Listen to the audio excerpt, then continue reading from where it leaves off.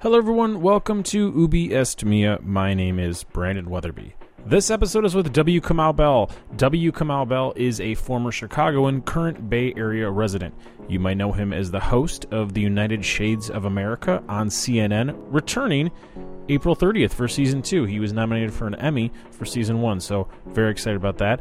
You also might know him as an author. His book, The Awkward Thoughts of W. Kamau Bell, Tales of a 6'4", African-American, heterosexual, cisgender, left-leaning, asthmatic, black and proud blerd, mama's boy, dad, and stand-up comedian, will be released on hardcover on May 2nd, 2017. I've known W. Kamau Bell for a few years. I'm a big fan, and I'm very glad that we had some time to talk. We talked in September of 2016. I wanted to sit on this until there was a release date for Season 2 of United Shades of America. That was announced this week. That's why you're hearing this episode now. Keep in mind this was recorded in September of 2016. So there's talk about Charleston. That's why. There's talk about the Chicago Cubs potentially winning the World Series. That's why. I am a big fan of this episode. I think you'll enjoy it, even if you don't know who W. Kamau Bell is. Please listen. Without further ado, here's W. Kamau Bell. You didn't grow up in Chicago, but you spent some formative years there. I mean, it depends. I went to 3 years of high school in Chicago, and then lived there after I dropped out of college, after a year and a half of college. So for me, like at the time, it felt like, where you graduate from high school feels like a place where you grew up. So, I mean, I certainly, spent a lot of time in Chicago, and certainly at one point definitely considered it to be, like, if people ask me where I was from in other parts of the country, I'd say Chicago. And it wasn't until I was in the Bay Area for 10 years, I was like, oh, I think I'm from here now. So, yeah. Why did it take so long to say you're from the Bay Area? There's absolutely no shame in saying the Bay Area. Well, no, now it's fine. But at the time, it's like you feel like I felt like an outsider because I was like, well, I mean, I live here, but I'm from Chicago. And then at some point, I realized, I think, that it's just like when I realized that I didn't want to leave the Bay Area, I was like, oh, I'm from here now. When I realized I wasn't going to move to L.A. or New York, although I did for a job, but like I realized this is where I want to live the rest of my life, then I was like, oh, I'm from here. And also, I was born in Palo Alto, but I didn't grow up. Really didn't grow up out here, so I realized, oh, I'm actually really from here. Got it. Did anybody grow up in Palo Alto? I think people did, but I think they got moved out by Silicon Valley and gentrification. Yeah. Speaking of gentrification, are you living in San Francisco? Jeremy Lin, apparently, Jeremy Lin, the basketball player, grew up in Palo Alto, apparently. Really? Yeah. That's interesting. Yeah. No, I talk about him in my one-man show, so I realized, no, he's from Palo Alto. Did Chicago ever feel like home, or just because you went to high school there, it felt like you had to admit it? No. Chicago. I love Chicago. I still love Chicago. I love going back to Chicago. I probably go. I mean, I don't go that often, but like 2 or 3 times a year. And one of those times, I probably just sort of make it so that I can go. I don't need to go. So it's like I perform there a lot. My best friend from high school, Jason Smith, who owns a bookstore in Oak Park, still, so he lives there. I love to get back and see him. I just did the last time I was there doing stand-up, I did a benefit for his charity at downtown, at a theater in downtown. So me and Hari Kondabolu did. So, yeah, I mean, I did, I love Chicago. I would, aside from the weather, like I think, there's nothing wrong with it. And I love the fact that I do have a lot of Chicago in me, because Chicago's a good city. Chicago sort of is a good city to be like, yeah, I'm from that city. Like it's a great city to have spent a lot of time in and feel like you know it, and to feel like, yeah, there's Chicago pride that I have, because I sort of feel like, yeah, because a lot of people are afraid of Chicago, so I feel happy that I have no fear of Chicago. Yeah. Where did you go to high school? Now it's going to be like, the tough streets of the University of Chicago Laboratory High School. Well, I know this sounds weird to say, but like everywhere around the University of Chicago is still incredibly not safe. Yeah, no, I mean we're surrounded by the South Side of Chicago, and I certainly knew that growing up, because there would be times when I dropped out of high school and I still lived at my mom's because I was super cool. When I dropped out of college, I lived at my mom's because I was hip and cool. I had a job on the north side, and it was on Rush Street, and I would get at like 2 or 3 o'clock in the morning, and I would take like the train back, and the trains weren't great. The train would, because it was late at night, you weren't taking the same train, so I'd be dropped off like 20 blocks from my house, deep in the South Side, have to walk to Hyde Park, and certainly there was a clear difference between what was happening there and what was happening in Hyde Park. You could feel it. You spent the majority of your adult life in the Bay Area. Are there any similarities where parts of Chicago are just seemingly never going to be taken care of in a fair way, and San Francisco and Oakland seem to be gentrifying in a way that is not matched pretty much anywhere else in the country? So I feel like the neighborhoods that have just been overlooked completely in Oakland and in San Francisco maybe now cost a lot of money and are completely gentrified. Do you see what I'm saying, or no?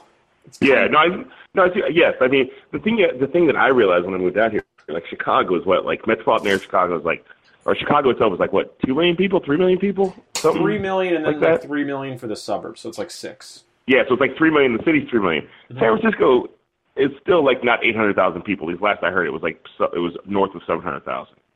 So that's like, Brooklyn. This is what I think about when I go to New York. Brooklyn, New York is 2.5 million people. Like that's not even a city. Like it's just a borough. Mm-hmm. So and Oakland is like 300,000 people. So we're talking about between those two cities, you have 1 million people. So the geographical area is so much smaller that like everywhere in San Francisco can be high-end real estate if they play it right. The city is 49 square miles. Yeah. And I think so it's easier for gentrification to come in and really quite quickly transform a neighborhood. And that's certainly true in Oakland too, because Oakland is not that far from San Francisco, and if you got a Google bus, it's not that far from Silicon Valley. So it's very easy to sort of come in and change this, and I mean, you can drive around Oakland and still see parts that haven't been gentrified, but the question is yet. It's not that they're going to get there. It's where Chicago, the south side and the west side, it's miles and miles. Like it's so, it's just like, and it's still the question is yet, but it's just a much further off yet. I mean, there's much more land there that has been left fallow and there hasn't been reinvestment in. And the feeling that when I was there and when I talk to people there is that people they're letting it go, so it becomes so fallow that eventually, we have to gentrify it. I want those friends of yours to be right, but I don't think they are. You don't think that it will be gentrified, you're saying? No, I think that it will just continue to just be overlooked and not taken care of, and it'll just get worse and worse. I mean, I thought it would have been better. You think in Chicago specifically, it's specifically the west side and the south side, like 49th in Indiana or something like that. Like, there's absolutely no reason why it shouldn't be better, and people just overlook it. And then there's horrible tax associated with the city, and it's just really these pockets of kids that have no fucking chance. Sorry, I swore, but it. No. I mean, I don't think I certainly agree with you. I've certainly seen it. I don't know. I just know that nobody could have told you. I mean, you couldn't have told Black San Franciscans that where they held Bayview Hunters Point was going to be a neighborhood for white people. You couldn't have told them that. You couldn't. Now the difference is it's a much smaller area, so it's easier to do that too. You know what I mean? Yeah, that's interesting. And so I think it's not that I think it's going to happen tomorrow, but I do think that at some point business interests start to go. They start to sort of work their way into these places, and then you look up and go, huh. I remember, I mean, that's happened to me since I've been in San Francisco. There was an area of town, and again, we're talking about a much smaller city. There was an area of town that used to be called China Basin, okay. And now it's called Mission. It's called South Beach and Mission Bay. So when they start changing neighborhood names, it's like uh-oh. So, but it was called China Basin, and it was literally like no man's land. Like it was just all like old abandoned factories and warehouses and like one coffee shop that was like we served 9 different types of coffee, like and a donut shop. And that was, but it was also where the train station was that takes you like south to Palo Alto and San Jose. And so occasionally I'd have comedy gigs where I had to get on that train and go south to like Palo Alto to do comedy gigs or something. And when I used to go down there, it used to be like 2 buses and you'd have to walk forever. And at some point they put the train down there and they go, oh, the train's down there. And then one day I went to take the train south, and it was like super easy to get there. And at that time there was a Borders bookstore there and a Safeway, which is a huge grocery store. And I was like, what happened? It just sort of it's like it dropped out of the sky. Now I literally didn't, but that's how it felt. It was like it was a completely transformed space in a very short period of time, And suddenly there's, white women with yoga mats pushing baby strollers. Yeah. Yeah. In an area where before they were like, well, we could bury Jimmy Hoffa here, or we could do it somewhere else. So it's just like, I think that it's not that I don't wish this on the struggling areas of Chicago. I wish there would be, I wish you guys had a mayor. And I wish that that mayor, was invested in really helping those areas and investing from the inside out, so that you invest for the people who are there, so that they can have more, instead of letting outside interests invest and take it away. Listen, also a former Chicagoan, we have a proud tradition of having mayors for life that just sell out complete communities. So if anything, this is in brand with what we're doing. It's definitely. I mean, I lived there my mom moved there during Harold Washington because she wanted to live somewhere that had a black mayor, and then that lasted until he sadly passed away. And then there's been that interim guy, but there hasn't been an elected black mayor since.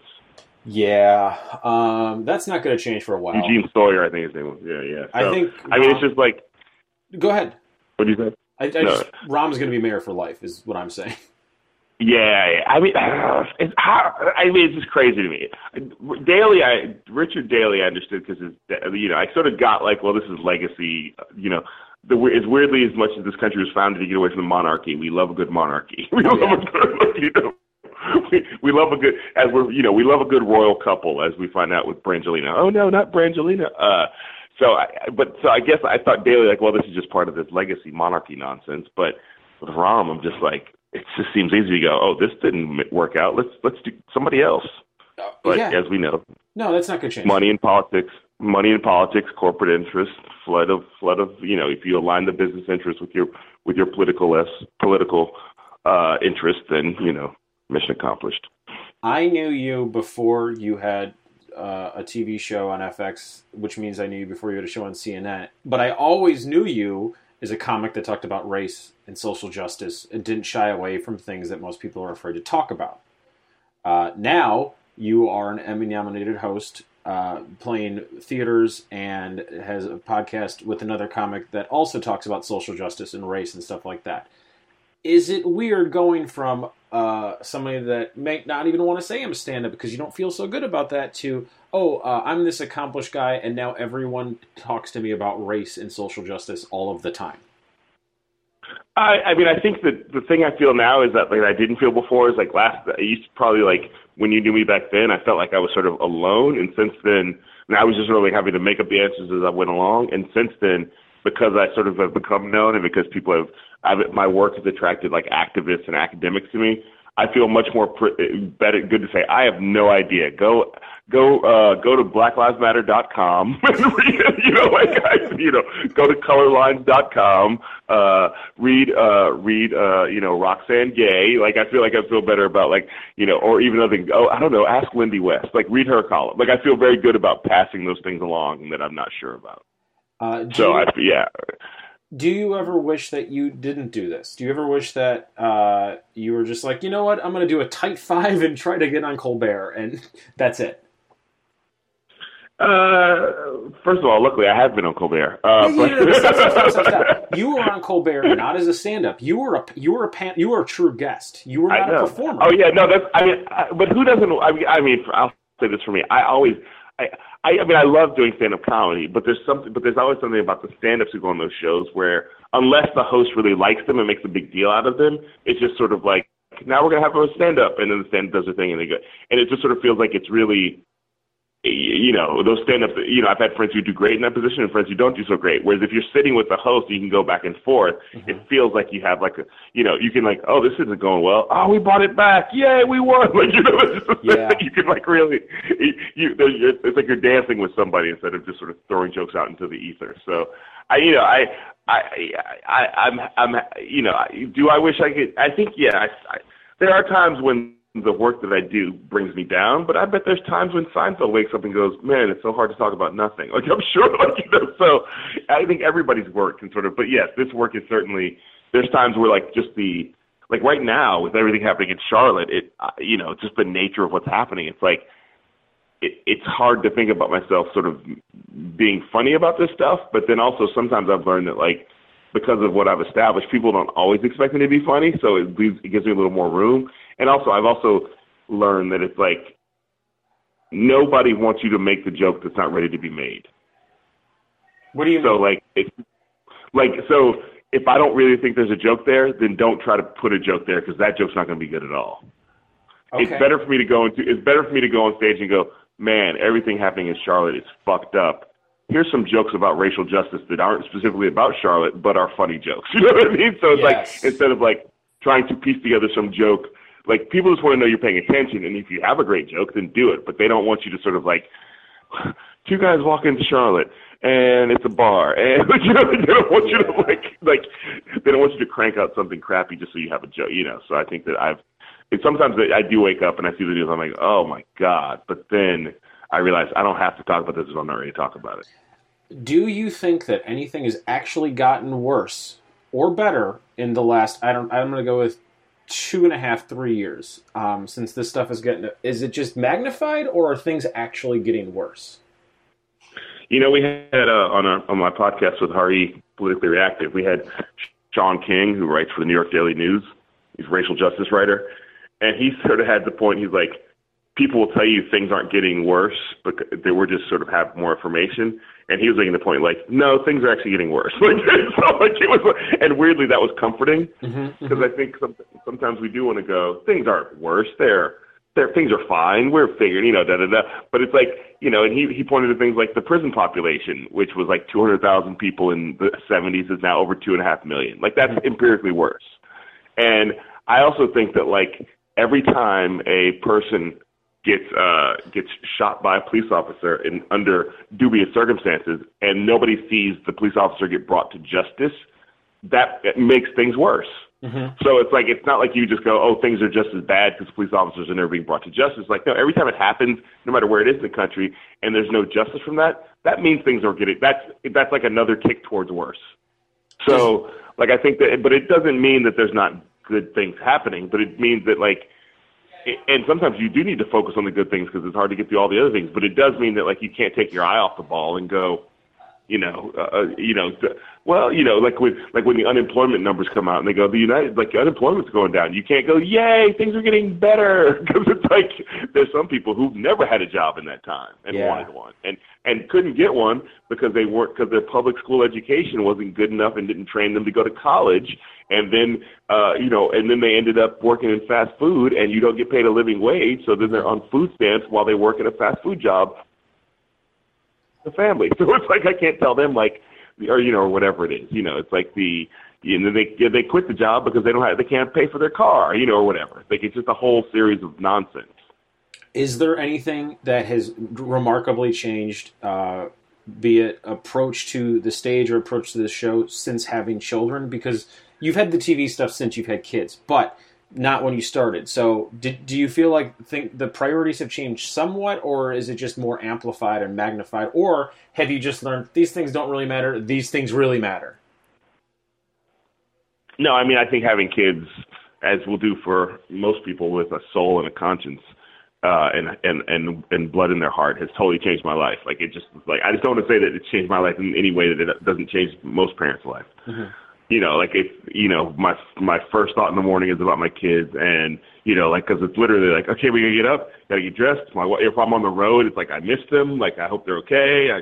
So there's a sense that, like, absolutely it becomes way more critical to, like, do good work for two reasons. One, good work that your kids grow up and see that our dad does good work and I want my kids to be proud of me. And also do good work so that you can put food on the table and give your kids what you want them to have, and also so they don't have to want for anything, And so it's like, I want socially responsible kids who hopefully have the freedom to be assholes, like Paris Hilton. Like, the only reason Paris Hilton or any of these rich celebrities or the Kardashians can be these people can be assholes is because they have everything they need. Now, I don't want my kids to be assholes, but I want them to have the choice to be assholes. So, I have to stop you there for one clear reason. Kardashian, they do some good stuff. Who else is talking about the Armenian No, I wasn't. genocide? I actually wasn't. Kardashian, it was really Paris Hilton. I realized that reference is too old. I need a better asshole celebrity. Like, we sort of moved through the debutante phase of, like, the celebutante thing. But you know what I'm saying. I do. Yeah, don't say Kardashian. I'm not as hard on the Kardashians as most other people. No, because they do some good work. I'm not joking. They do stuff. What'd you say? They do some good work. Like, they raise awareness for the Armenian genocide. That's a good thing. No, I wasn't joking either. I wasn't joking either. Totally. I said Paris Hilton, and I was like, that's Oh, yeah. an old reference, and so my brain tried to come up with a new reference, and I was like, that's not really a good one. So no, I see the Kardashians they get a lot of heat, but I actually think I think there's also a weird thing about them where it's like, you know, to me on a very, you know, I don't know if this is for the article, but if you back up from way it is, a lot of women have had sex tapes come out that they didn't want to be out in the world. Mm-hmm. And weren't able to figure out, well, how can I leverage this into something better? Like, you know, like, so, like, it's good for them. Not that I'm saying I want that to happen to any woman, and not that I say that, like, you know, but a lot of people give her grief over that, and I feel like, what's about the side of this is like, how did she leverage that into something that has left her here, but the dude who was in the tape with her has been long forgotten? Mm-hmm. You know what's beautiful about the Kardashian thing too? She's still slut shamed. She's a loving mother of two with a supportive husband. What's so like? What the fuck? Yeah, so I don't. That's why, like I said, the Kardashians, like, I just couldn't think of like who's another good, because Paris Hilton disappeared too. But anyway, that's my main point is I want my kids to be good people who aren't struggling. And so also that means, which means I'm working way harder now than I would be working if I didn't have two kids. Like, I think if I didn't have two kids, I might only have one podcast instead of three. You know, like I might not be right. I might not be working on a book and a television show. I might not be, you know, and releasing my new CD. Like, I think I would be sort of like, you know, there'd be more time to like kick it. I don't have a lot of kick it time. Yeah. I know we got to wrap up soonish, so just a few more, I promise. What's the name of your friend's bookstore in Oak Park? The Book Table. It's 2 words. Book Table. And where is that? Let's give that a good plug. It's in Oak Park. Is it off the blue line or the green line? I'm going to say it's the green line. It's on Lake Street. Like, it's on the main street in downtown Oak Park. It's across the street from the movie theater. If you're in Oak Park and you know where that movie theater is, it's right there. It's the Lake Theater. I worked there a lot as a teenager in high school. It is off the green line between Harlem and Oak Park. Get off at either stop. That's right. It's right. It's in that neighborhood. Everybody knows that bookstore. Yes. It's been there. Him and his wife own it. It's been there for like at least 10 years, and it's a hardcore independent bookstore that they keep expanding to bigger and bigger spaces as more stores go out of business. So, like, part of that's fantastic. And he's got a, what'd you say? Part of that is fantastic. It's good that they're expanding. The reasons behind it are very sad. Yes, they are. But they are definitely a independent bookstore in the 20th century, which is like, you know, that's a big deal. Finally, do you have any? Let's end with something fun-ish. You were part of the Emmys. You got to go to the Emmys, and you actually went to the Emmys that I care about much more because you got to see RuPaul. And no offense, RuPaul's Drag Race is the most important show on television. Once again, no offense. I don't know if you watch it, but holy shit, please consider it.